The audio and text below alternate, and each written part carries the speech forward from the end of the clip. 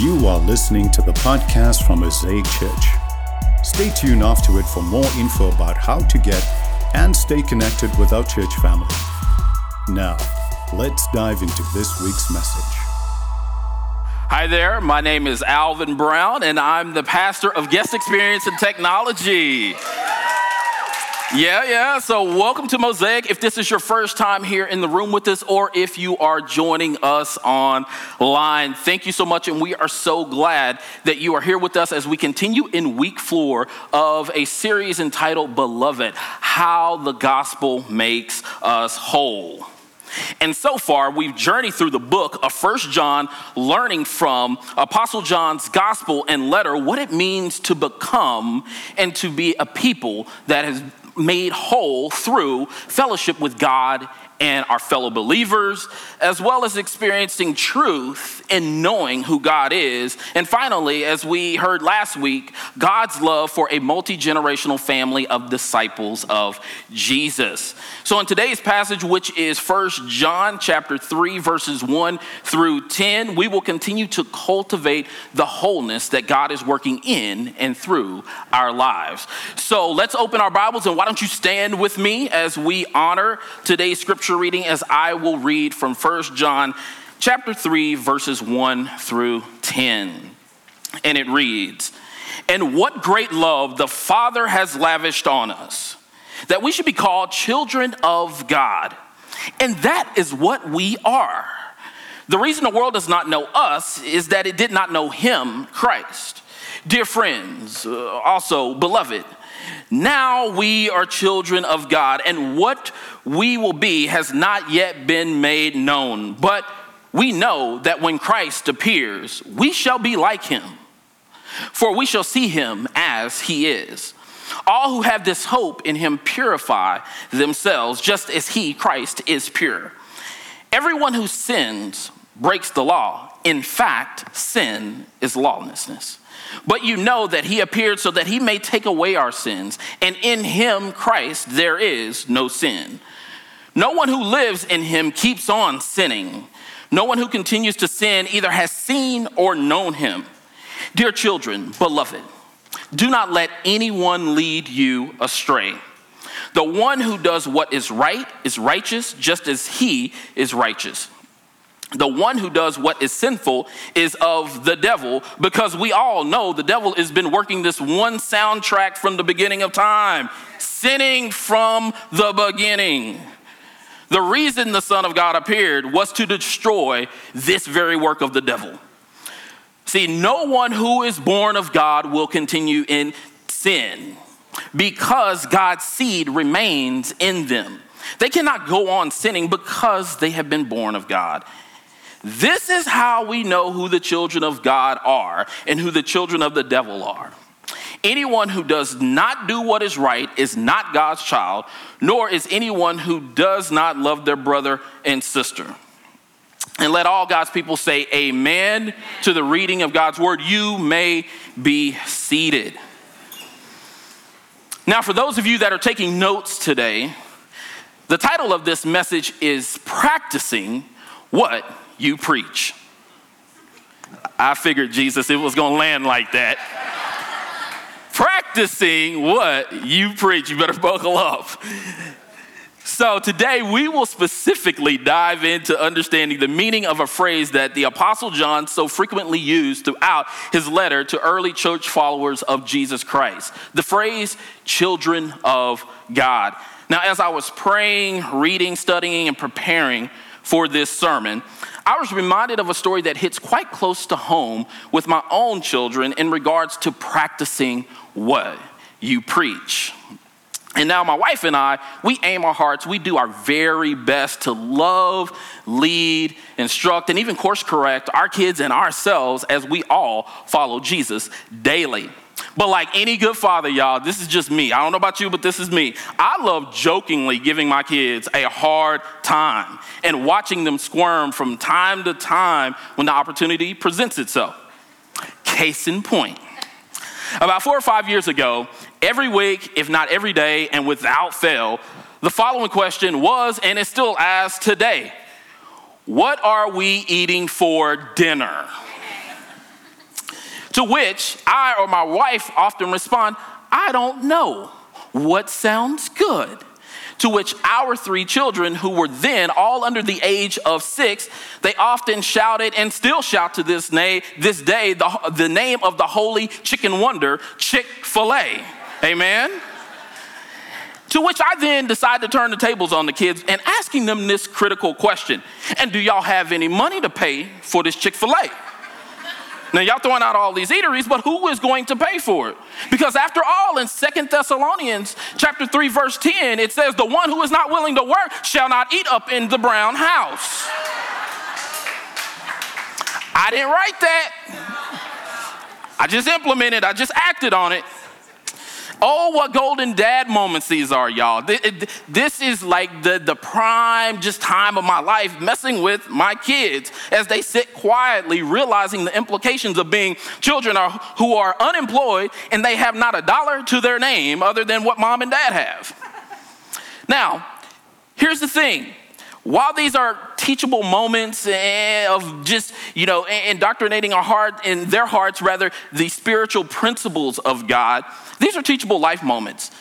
But fast forward 1 year later to where I find myself the recipient of seeking the Lord for greater clarity in regards to his assignment of heaven coming to earth. Said Lester Christianese, a brother was laid off and looking for a job. And so, this same evening, though, my wife had prepared dinner, and she had set the table, and as she often does, she yells to the kids and myself, hey, dinner is ready. Now, as I approached the table to sit down with my son, my oldest son, who happened to be 4 or 5 at this time, he had a puzzled look on his face as he looked directly at me, and he said these words, hey, Daddy, you don't have a job, right? And y'all, without thinking, I responded, yes, that's right. Daddy is believing and praying for God to provide his next assignment. Y'all, and just like that, see, he abruptly seizes the moment.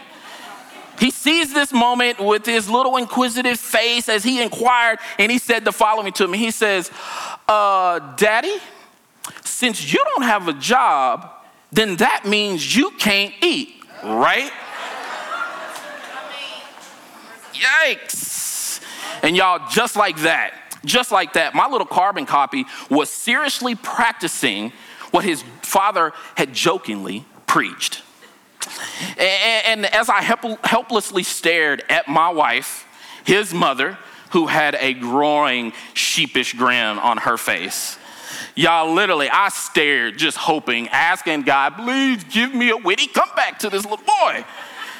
But thankfully, I found favor with the Lord, and my good thing, my wife, she spoke up and addressed our son with table-turning questions of her own, which were, but don't you love Daddy so much that you want him to sit and eat with us? Doesn't Daddy always love you and allow you to eat? Whoo, pins and needles, y'all. I was like, let's watch and wait and pray as we watched him turn his attention from his mother to old dad sitting in the proverbial hot seat. He then responded and said, Daddy, I love you, and you can sit and eat with us, even though you don't have a job. Come on, y'all. Like, we got the first part of this, right? But about the second part of that. And so what happened in this moment? Well, in that moment, might I submit to you that our son's heart was transformed to practice a greater biblical commandment to wholeheartedly love his father as Christ has loved us, his children, the church. Which leads me to, have you ever experienced a moment where someone's actions did not line up to the words they professed? Better yet, have you personally ever experienced a moment where someone held your actions accountable to the words you professed? How did you handle that situation? I mean, were you defensive and dismissive, or were you graciously open to accountability and correction? Now, see, in that moment with my son, y'all, when he said what he said about me not having no job, I really could have pulled rank as an adult and as a parent and been a do as I say, not as I do hypocrite, aka Pharisee. And see, I could have been rooted in pride, y'all, and I could have easily weaponized the scripture of Ephesians chapter 6, verse 1 through 3 about children obeying and honoring their parents while completely disregarding the very next verse, verse 4, about fathers not provoking their kids to anger all over some holy chicken. Imagine that. Now, I know you're likely wondering right about now, you're probably saying, but Pastor Alvin, what does this story truly have to do with practicing what we preach and being the children of God that John writes about in today's passage? Well, I'm glad you asked. So as we'll discover today, John appeals in love to the early church of Christians and to us too today about practicing what we preach through the lens of being born again, as well as receiving or having received the Holy Spirit, abiding in God and God abiding in us, and lastly, knowing and loving God and his church daily. And see, when we truly practice what we preach, not only in words, but actions that are rooted in love, righteousness, and truth as commanded by God, see, we the children of God are not only transformed and made whole into his image in this life, but even in the one to come. Amen?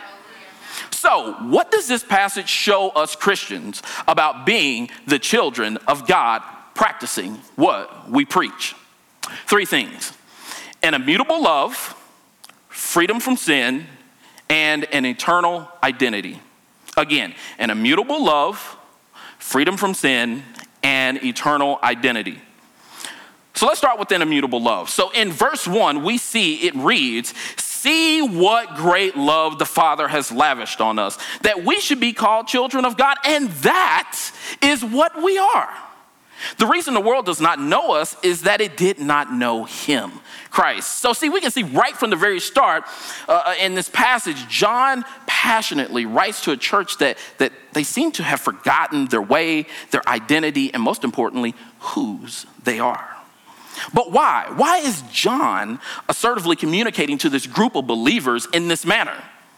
Well, to answer that question, see, we have to skip down to a key verse, verse 7, where it reads, "Dear children, do not let anyone lead you astray.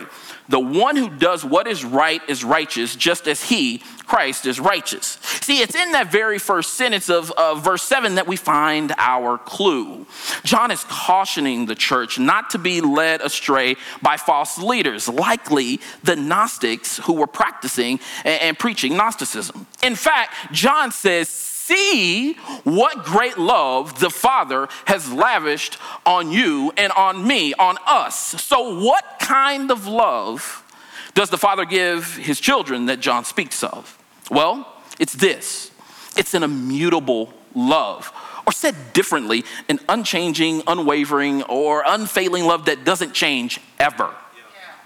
See, God's immutable love for us is a gift that we must freely receive. We must choose to receive this gift. This love is not something that we have to work for as Christians. We can't earn our way into his love. We are already loved. The only thing that we can do is choose to receive his love and give his love back. And see, God practicing this immutable love he professes, aka preaches, see, it not only offers us, but it offers the world the gift of salvation through the death, burial, and resurrection of Christ, as well as the gift of the Holy Spirit, which we'll get to a little bit later. And those two things, Christ and the gift of the Holy Spirit, they can never be changed.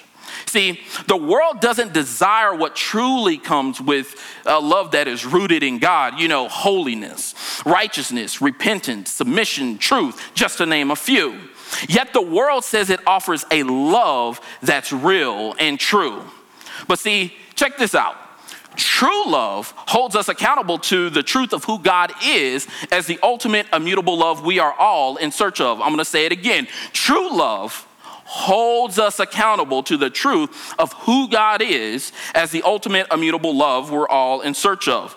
Or simply put, the world says that you and I, see, we can subjectively express love in words without having to commit or be held to showing the love. And family, that is not the truth of the gospel of Jesus Christ.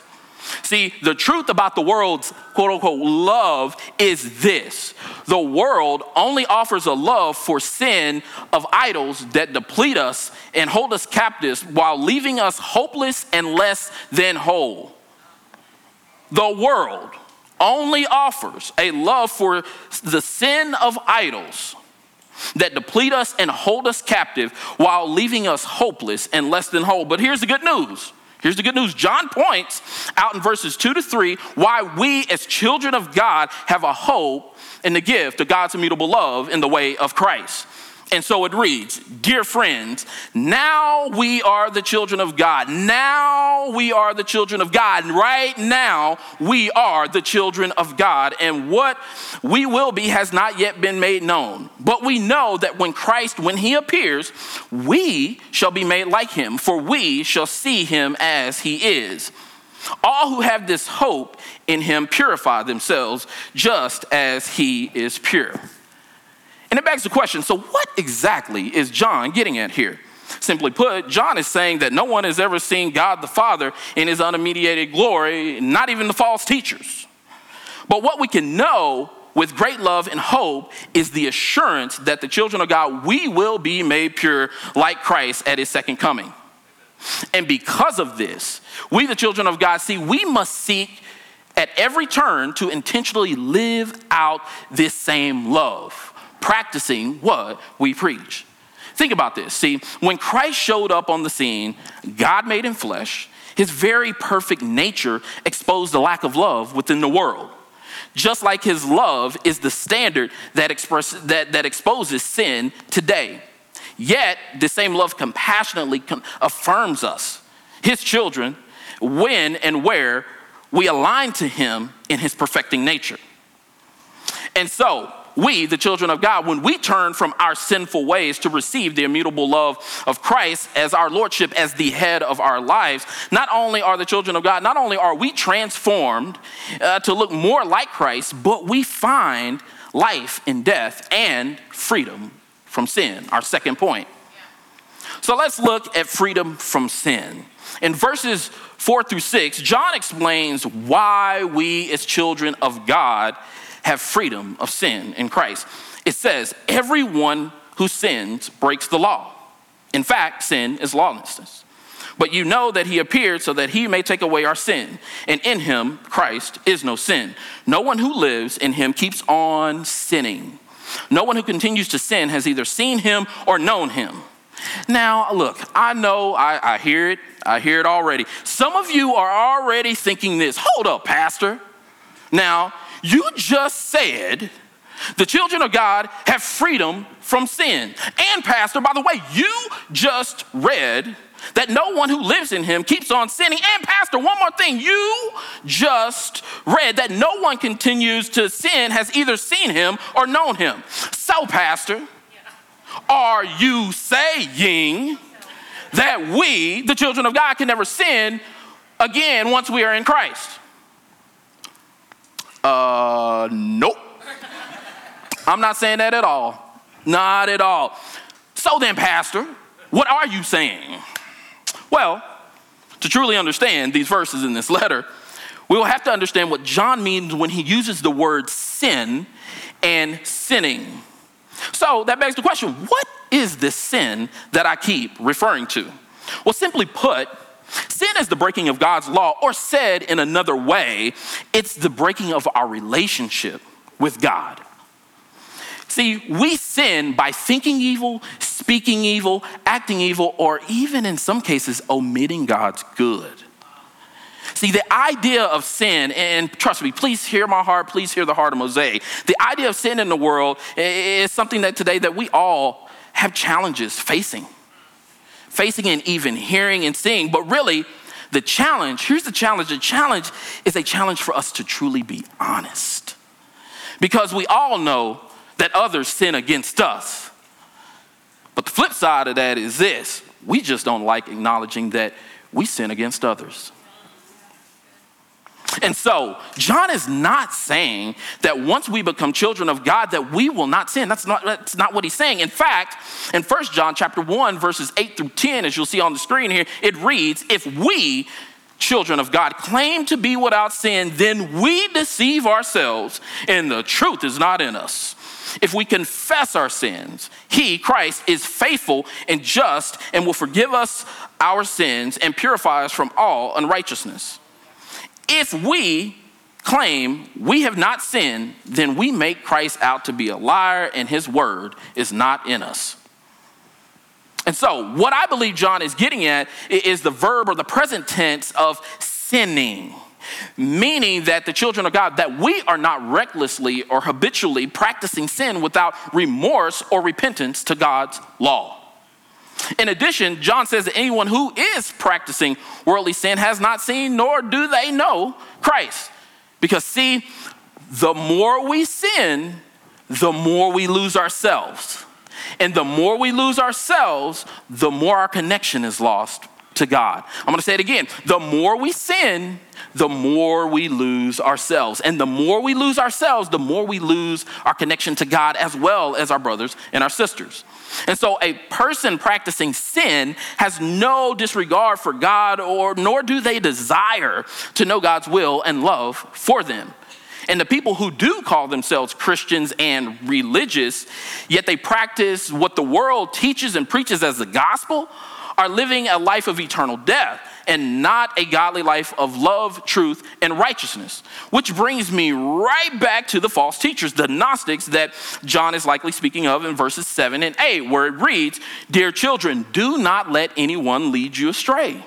The one who does what is right is righteous just as he, Christ, is righteous. The one who does what is sinful is of the devil." And as we all heard again, because the devil has been what? He's been playing that same soundtrack, sinning from beginning. That's his only move. And so the reason the Son of God has appeared was to destroy that very soundtrack, put an end to it. Take the one-hit wonder off the radio waves, y'all. And so the Gnostics, see, this is what they were doing. They were likely teaching that sin is not important, which, by the way, flies in the face of the gospel of Jesus Christ. That is a total contradiction. Amen? Amen. But the good news is this. Here's the good news. In Christ, there is no sin. Amen? See, God made flesh. He came and he died so that he could take away our sin. And this is why we, as children of God, should not seek to recklessly or habitually practice sinning. See, sin should not have power over the children of God. Where sin loses its power is where the children of God discover our greatest freedom in Christ for all to experience.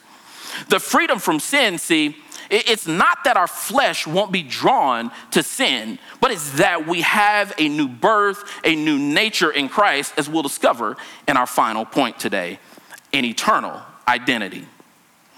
And so in verses 9 through 10, John explains what I believe is the most central point of today's message, and it's this: the why and how, as we, the children of God, have an identity in Christ to practice what we preach. And so verses 9 through 10, it reads, "No one who is born of God will continue in sin because God's seed remains in them. They cannot go on sinning. Why? Because they have been born of God. This is how we know who the children of God are and who the children of the devil are." Pay close attention. "Anyone who does not do what is right is not God's child, nor is anyone who does not love their brother and sister." And see, if becoming a new person in Christ was done in our own power, our own strength, our own might, then might everyone do it? Don't answer that. Just ponder it. Just ponder. But might I submit to you that forming a new identity in Christ is not our own doing, but the doing of a lovingly Father in heaven who simply wants to connect himself to us or us to him and the rest of our greater spiritual family. And now that we know the why or the reason for spiritual adoption into God's family, let us touch on the critical point for how spiritual adoption happens. And it's this: we must be born of God and his seed remains in us. We must be born of God and his seed remains in us. Which begs the question, what exactly does it mean when John writes to be born of God and God's seed remains in his children? Well, to answer that question, I turn to the very words of Jesus himself in the third chapter of the Gospel of John, not to be confused with 1 John, the Gospel of John, John chapter 3, verses 1 through 21. And no, we are not going to read all of them. Where there's an account about a man named Nicodemus, a Pharisee, a member of the Jewish ruling council. He is questioning Jesus and his teaching. Now, for time's sake, here's the Clip Notes version. Jesus explains to Nicodemus that no one can see or come into the kingdom of Jesus unless they are born again. Jesus' response baffles Nicodemus and leaves him wondering how someone, likely himself, could be born again. While Nicodemus is pondering Jesus' initial response to being born again in the flesh for a second time, he also says this in verses 5 and 6 of John 3. He says, "Very truly I tell you, no one can enter the kingdom of God unless they are born of water and the Spirit. Flesh gives birth to flesh, but the Spirit gives birth to spirit." Now, when you get time, you can get home and you can finish up reading the remainder of the story. But let's just say this, that Nicodemus is quite stumped, literally, about being born again in the Spirit as he questions, and you'll see. He said, how can this be? Which is actually a great question. It really is a good question. So, how can this be? Well, the answer, as we all have heard growing up, to most questions when asked in church is what? Hey, come on somebody, you've been around a few. But all kidding aside, what the Gospel of John, as well as the Apostle John's letter is getting at is that it takes sperma, a supernatural birthing or regeneration of seed for a person to be born of God and to become a child of God. And because they're born of God and God's sperma or seed is in them, then everyone should be able to experience the observable fruit in our lives, the children of God, when we are truly practicing what we preach. Case in point, if I were an apple tree and these were my branches, what fruit would I produce? That's right, not Jesus. I did see somebody mouth Jesus. Close. You were practicing what you were preaching. But close. Apples is the answer. But let's say on these branches I decided to tape and tie peaches. Now, would this actually make me a peach tree? Of course not. And why? Because the very seed of my existence is that I'm an apple tree. I can only produce apples. And so it goes with being born again as the children of God practicing what we preach. And it's this. You and I, we can't profess to be righteous and children of God and not love our brothers and sisters. See, we simply can't say that we don't hate them or that we love our brothers and sisters and then not show them love in action. Like, we can't do that. In addition, we can't claim to walk in love and completely be disconnected in relationship with God as well as our brothers and our sisters. See, that simply is not the truth at all, and that is not the truth of the gospel of Jesus Christ. Amen? And so as I close, when we, God's children, surrender to Christ and receive the Holy Spirit's eternal identity of operating within the soul in which we are regenerated, then and only then will our lives as the children of God have the observable fruit of practicing what we preach in love, righteousness, and truth. And that's not only towards God, but that's also towards our brothers and our sisters. And so this is how the gospel begins to make us whole. It's this. It frees us from sin, while at the same time, it frees us from living for ourselves. It frees us from sin and from living for ourselves. And so, having considered everything that you've heard today, I leave you with this final question. And the question is this. If your life's fruit, you practicing what you preach, in its entirety, were put on full display for all to see right now, then whose child would you be? Whose child would you be? If your life's fruit all that you've practiced and preached in its entirety were put on full display right now, whose child would you be? And with that, I'd like to extend an invitation to anyone and everyone in the room, as well as those of you that are online with us today. And it's this: to become a child of God and to be made whole, to be made new in Jesus Christ, freely receiving and confessing him as your Lord and Savior. And so if you would like to receive the forgiveness of sin and salvation and be made new and enter into a new relationship with Jesus, then I'm going to ask everybody, stand with me. Everybody, let's stand together as we all bow our heads, close our eyes, and pray together aloud the following prayer, repeating after me. Heavenly Father, I believe that Jesus Christ is the Son of God and the Savior of the world. Today, I confess Jesus, the Lord of my life.